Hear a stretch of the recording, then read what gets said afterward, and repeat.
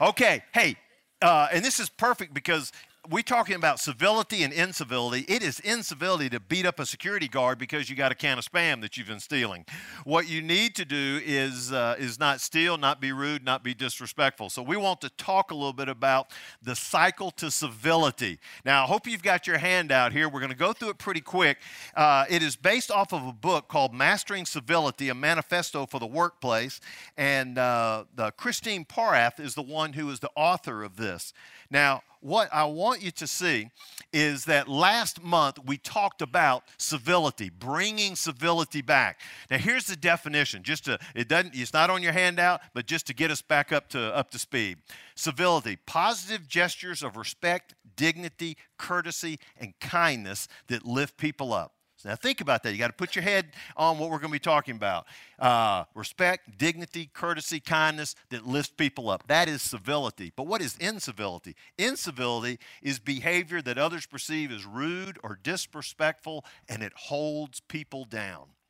And so we talk about this and we say, yes, I think that we need to be a more civilized or civil organization or business. But how do we get there?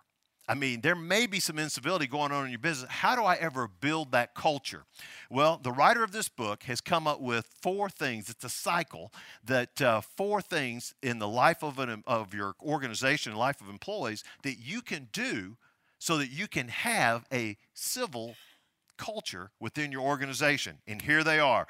And there are 4 things. Number 1 is this: recruit. Recruit. By recruiting well, you prevent the incivility bug from contaminating your organization. It starts all by who you recruit and who you get to work for you. Now, how many people here have ever heard of John Wooden, the basketball coach from UCLA? Raise your hand, raise them high. Oh, yeah. Okay, John Wooden, one of the greatest basketball coaches ever, great guy on leadership. He tells the story of how he went into a recruit's home, and as he sat down with the recruit, the mother, who was the sweetest could be, asked a question, and when she asked the question of the coach, the son cut her off and said, "Mother, shut up. That is such an ignorant question for you to ask. Just let the coach talk." John Wooden said he heard that. He said, I politely wrapped up the conversation in a few moments and let this guy go. He said, excellent ball player, ended up signing somewhere else, did an excellent job. He said, but there's no way I could have him on my team. And this is a quote that he made. See if is that quote ready, David? He says, I was delighted that I had discovered something so important before it was too late, before allowing him to contaminate our team with his values. Now, I want you to focus on that for just a moment. Because what you will see and what the research has shown is that you can have a team of great stars, and all it takes is one person to come in, and it's like a incivility bug, a virus, and it can contaminate the entire team. And so as a coach, he said, I'm glad I discovered this, and as I'm just walking away from it, because I don't want him to contaminate our team with his values. And so more and more research has come out that all the positive impact of all these wonderful people you have, all it takes are 1 or 2 to come in, and it can begin to change that whole culture. So what you do when you recruit them, when you interview potential candidates, this is what you do. Number 1, you ask questions on how they handled situations that were in line with your values. Ask questions on how they handled situations that were in line with your values. So when you talk to someone, you're interviewing them to come and work, explain, hey, this is who we are. These are our values. Now, what I'd like to know is, keeping these values in mind, give me some examples of situations that you've been in that you have adhered to those values. And don't just do one. When they share one, then come back and say, can you give me another one? And then maybe even another one on there. Ask them to do that. Number 2 is this, and I love this: observe behavior during the interview and while on campus. Observe behavior. You know, you can learn a lot by just watching a person while you're talking to them. You know, they're making eye contact with you. They look very nervous when you're talking about some of these things. He says, but after the interview process, follow up with every employee in your organization who encountered the candidate during his or her visit. not just those who are on the schedule? How did the candidate treat your parking lot attendant? How did they treat your receptionist, your administrative assistant? Is the candidate kind, gracious, respectful, or are they rude and condescending? Most HR professionals believe that some of the best feedback they receive regarding prospective employees is from the person who drove the candidate from the airport and the receptionist who greeted them. Now, so when you interview anyone, after you've done the interview, you need to come back and talk. The one that was with them in the car, tell me your reaction. What about the receptionist? The first person that you met, what did you think about this individual? You learned a lot about, observe their behavior. I've told the story, it was years ago or so, when I was in New York City, and we were looking to partner with church planters, and each church planter got up and got to give their story, and I was just praying that God would match me up with one, and the night before, I'd seen some couple, and I was all impressed and said, I think that's the one I'm going to go with, and I sat kind of in the back of the room. I was like two rows back, and he sat right there with his wife. And while every planter told their story, I saw him sitting on his phone reading all his Twitter accounts and Facebook and all that stuff, not paying any attention to what the others were talking about. I wrote him off. I said, I don't want somebody like that. And so I observed, and I said, no, those values aren't going to fit with what we've got, so we're not going to support them. So observe behaviors. But letter C is this: do your homework with references. Do your homework with references. When you call references, tell them, this is the values that we have. This is what our company's about. Do you think this person will fit in? Listen to their words, listen to their demeanor, and see if this is a fit. You say, well, Danny, that's a lot of hard work. Well, this is what Jeff Bezos says, the CEO from Amazon. He says, I'd rather interview 50 people and not hire anyone than hire the wrong person. I'd rather just keep interviewing, and not hire the wrong person. So first thing is recruiting. Number two is coach. Coach. You got to coach them up. And in order to coach them, this is what you do. Number one, you set expectations. Set expectations. The way you set expectations is, first of all, you clearly explain the values and the code of conduct to all your employees. Make it very clear. You clearly explain the values. This is who we are, and this is what we stand for. This is what civility means in our company. Second of all is post the values. Post those values. Now, oftentimes in companies, they may put, this is kind of our core values, or this is who we are. This is how we treat customers on there. Coach John Wooden. Now, somebody here probably knows. Do you remember what he was famous for? It was called what? The pyramid? Somebody said it. Pyramid of success. Pyramid of success. And he had this huge thing, pyramid of success, and he had 25 characteristics. And that's what you needed to be if you're going to be a part of the team. He had things like friendship, self-control, cooperation, team spirit, poise. Every year he would hand out this pyramid of success to all his ball players. And he says, you read this, you learn this. He had it posted in his office, and he says, everybody knows what our values are. So he constantly reinforced it over and over, okay? Number two, sculpt civility. Sculpt civility. So it's like you help and shape it there in your company. And the way you do this is, first of all, you reinforce the values, you make it second nature. Reinforce the values, make it second nature. You talk about it so much that everyone just feels like it's second nature. This is how we are supposed to act. You challenge employees to master those civility fundamentals. This is how we treat people. This is how we treat each other. You just keep reinforcing it. B, create a workshop module on what workplace civility looks like. Now, she put this in her book, and I began to look over it, and she made a comment. You may talk about civility, and some people say, I don't understand. Specifically, what do you mean? How are we supposed to be civil in the workplace? What does that mean? You may have people coming to work for you that have never worked before. They've gone to college, and they've done maybe some part-time work and things, and all of a sudden maybe gotten a graduate degree, and all of a sudden they're stepping into the business world, and they're coming to work for you for the first time, and they're not really certain what's it supposed to look like over here, okay? And so what you do is you create a module and say, this is what civility is. And she gave all kind of illustrations. I think my favorite was there was a hospital in Los Angeles where they asked the temperamental doctors, they required them to attend what they called charm school. and it was to decrease their brashness and reduce the potential for lawsuits.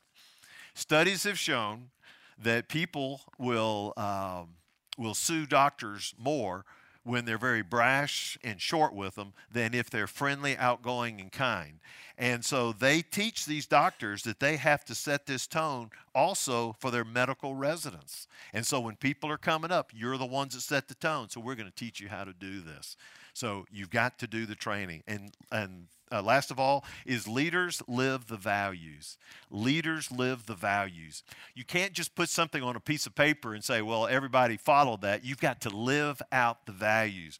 And I couldn't help but smile because in this book, they use the illustration of Chick-fil-A on 280 in Birmingham during the Snowmageddon. And if you remember that, the Snowmageddon, don't mention it to James Spann, he doesn't like it. The Snowmageddon, I've loved it when I've heard him speak. He says it still haunts him. That in January of 2014, when everything shut down, and there on 280, Mark Meadows, who's the owner-operator of Chick-fil-A, saw that people were just stuck in traffic, and it was during the middle of the day. And so they took sandwiches out there and gave it to people free. They gave over 300 chicken sandwiches away to motorists that were stranded there. But it didn't stop there. What he did was he ended up spending the night in his store. He had workers, employees who had gone home, found their way back, came back into the store, and they began to get ready for in the morning. And a number of them spent the night in the store. Then there were some people that everybody was trying to go to the Fairfield Inn. They were full. So then it said, where will people go? He opened up his doors and he even had some people stay as a shelter in Chick-fil-A. Then that next morning, they gave out over 1,000 chicken biscuits to people, giving it to people who are stuck, trying to travel to get around. And when he was interviewed, he said, this company is based on taking care of people and loving people before you're worried about money or profit. This company is based on taking care of people and loving people before you're worried about money or profit. Now, Mark Meadows is a leader who lived out his values. Now, anybody that worked for Chick-fil-A on 280, they would never question what the values are of that company because they've seen their leader live it out on there. And so you live the values. You set the standard for it, okay? Number 3, if you recruit well, then you coach them, then you score. Now, what score means to reward civility. If this is something that's so important, you need to reward it. You know, anytime you want people to do stuff, it's best to put a reward with it. And so, number 1 is this: focus more on the how of work and not just the actual results. Focus more on the how of work and not just actual results. Oftentimes, all we do is reward the results. I was in sales for 8.5 years. I fully understand that. And I know what it was that you got to the end of the year and it looked at, how many dimensions, how many horizons did you sell, how many data units did you sell, what was the revenue that came in. All of that, I understand that. But he says you should also be able to focus on the how that the work got done. Think about the type of work that gets done and the way that kindness and respect can come into play. So when you are doing evaluations with people, it's not just the bottom line results, it's how did you do your work? And so use that and come up with some kind of evaluation metrics that you can evaluate and you can compensate for people that carry out the core values on there.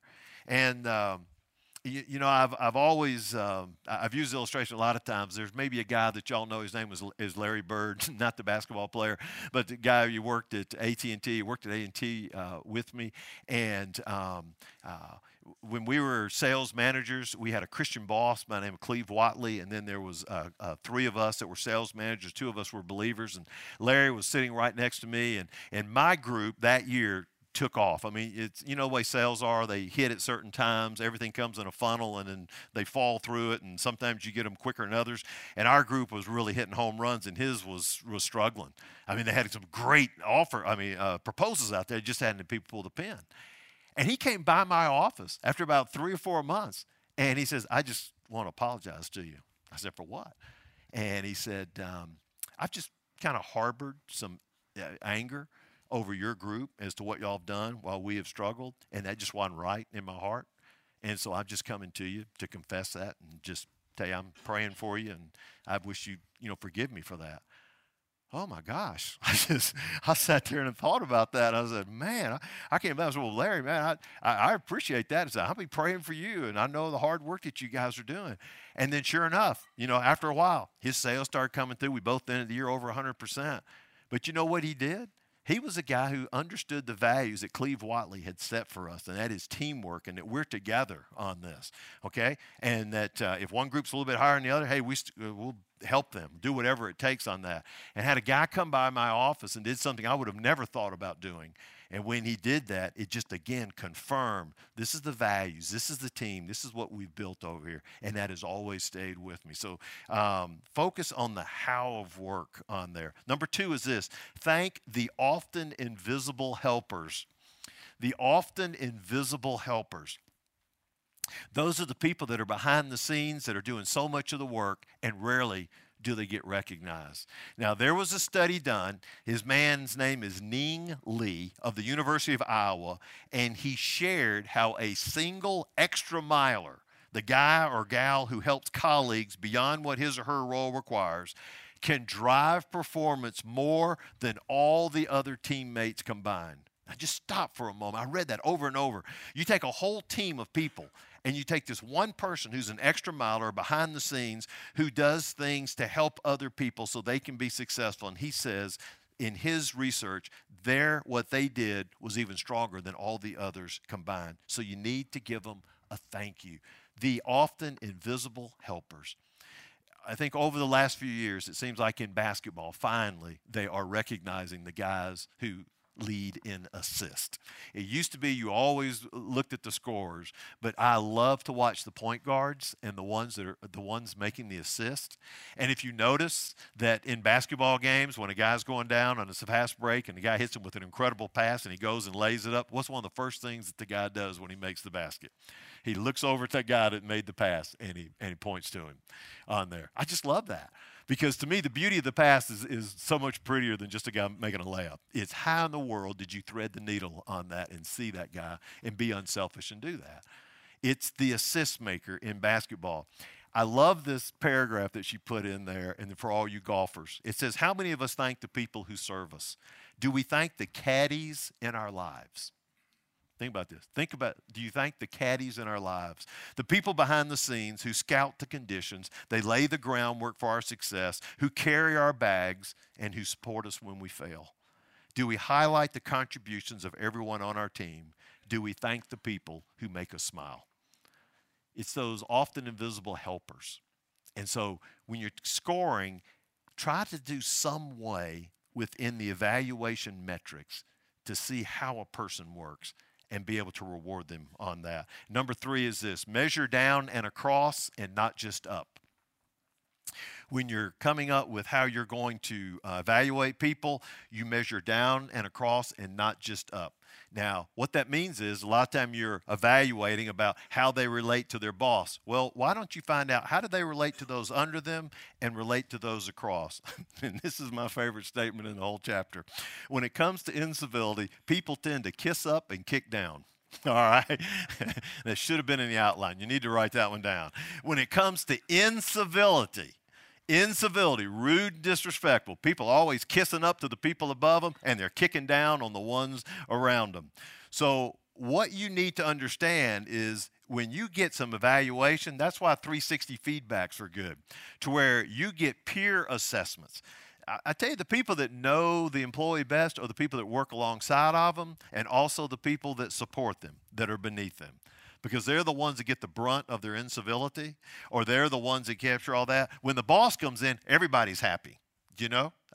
Rarely even here. When I walk in someone's office, nobody's going to be sitting there being a whiny party. Everyone says, things are great. I'm loving it. Life is good. But everyone else may come to me and say, gosh, the most negative person in the world. How can that be? They're always positive. You're the boss. I say, oh, yeah, that's true. So when you're trying to figure out who is this person like, how am I supposed to compensate them, kind of do one of those 360 feedbacks and find out from those others on there. People tend to kiss up and kick down. All right. And last of all is practice. You recruit, you coach, and after you coach them, then you reward them, and then this is practice. If an employee is acting uncivil in your organization, you have two options. Number one, you work with them, okay? I think that they're worth saving, so I'm going to work with. You can't let it linger. I'm going to work with them. How do you work with someone that's uncivil? Number one, first thing is you identify triggers. What is it that triggers that bad behavior? You know, you would have fired them if they weren't a good employee, but apparently they were a good employee, but something triggers them to act rude or disrespectful to others. So what is it? What people or circumstances provoke them? Then number two, you specify consequences. This is really important. It's important to show offenders what they stand to lose if they don't improve. That's when you talk to someone and say, you know, this rudeness, this disrespect, if you continue this, you'll never get that promotion. Sometimes that's pretty motivating. Or you can say, if you continue this, we got to let you go. Let them know there's consequences. Now, do you want to stay with this organization? Yes, I really do. Then let's work together on this. You're a keeper. I want to keep you. But I can't have that incivility, that attitude. It's going to poison the whole group. We got to deal with this. I want to work with you on this. Number three, she put down here, is apologize to those offended. So when you've got someone that's being rude and disrespectful, and they said, hey, I'm ready to try to turn this ship around, then they need to walk over to the people that they have offended, and they need to apologize to them and say, hey, I just got to tell you, I was out of line, and I'm sorry about that. And then that ties into number four, and that is shared development objectives with key stakeholders. What that means is you say these are the things you're going to do to try to develop, to get better civility, and your key stakeholders could be the people that you work with. It's the people that you've offended. And so if I'm over here and if I've offended you and there were some things I did that were rude and disruptive or whatever, I would apologize to you, and then I'd say, you know what, I'm really trying to work on this. And I want to tell you about three things that I'm trying to do. And it's almost like you hold me accountable. And every month, we'll just get together and say, hey, how am I doing? Or at the same time, if you see me kind of tipping over the edge, that's when you can sort of put your arm around me and say, whoa, big fella. Remember what we talked about on that? You say, okay, all right. And then all of a sudden, now I've got some plans as to how to make this better, and I'm trying to be a better employee, and so it should be a win-win. Because the company gets to keep a good employee, and the good employee gets to continue to hopefully bring results to the company, but he's not a virus that's contaminating it. We say, well, what happens if they don't? Then that's the last thing, and that's this. You show them the door with civility, okay? You show them the door with civility. In this book, she talks more and more about you have to stand tough on this because this is a virus that can infiltrate your entire organization. She shares this. Leaders and managers love to make excuses for why they shouldn't deal strictly with an uncivil person. They say, he doesn't really mean any harm. It's easier to keep him than to find a replacement. We can't afford to lose her. But do yourself and your organization a favor and lose the excuses. Get real about the uncivil conduct and stay tough. You need to for the sake of your organization. They shared a story decades ago at Notre Dame University. There was a Jewish student there, and this Jewish student ended up leaving the school because those that were in the dorm area with him were harassing him so much, and they repeatedly hazed him. The president called in the perpetrators of that, and he said, for you guys, this is what I'm going to tell you to do. I want you to pack your bags. I want you to pack your bags. I want you to go find your friend. And I want you to try to talk him into coming back to school. And either he comes back to school or you leave the school. It's pretty tough. But, you know, we need to be the same way in our organizations on there. There's no need for people to be uncivil. And we need to take the initiative on that and say, hey, we want to head in the right direction. We want to be kind and respectful to each other. And when you do that, your organization is a fun place to live. And people are going to enjoy it, and people are going to desire to come and work with you. All in all, you know, if you just sit there and took as maybe an end-of-year assignment or something you want to do in this next year is take the book of Proverbs in the Bible.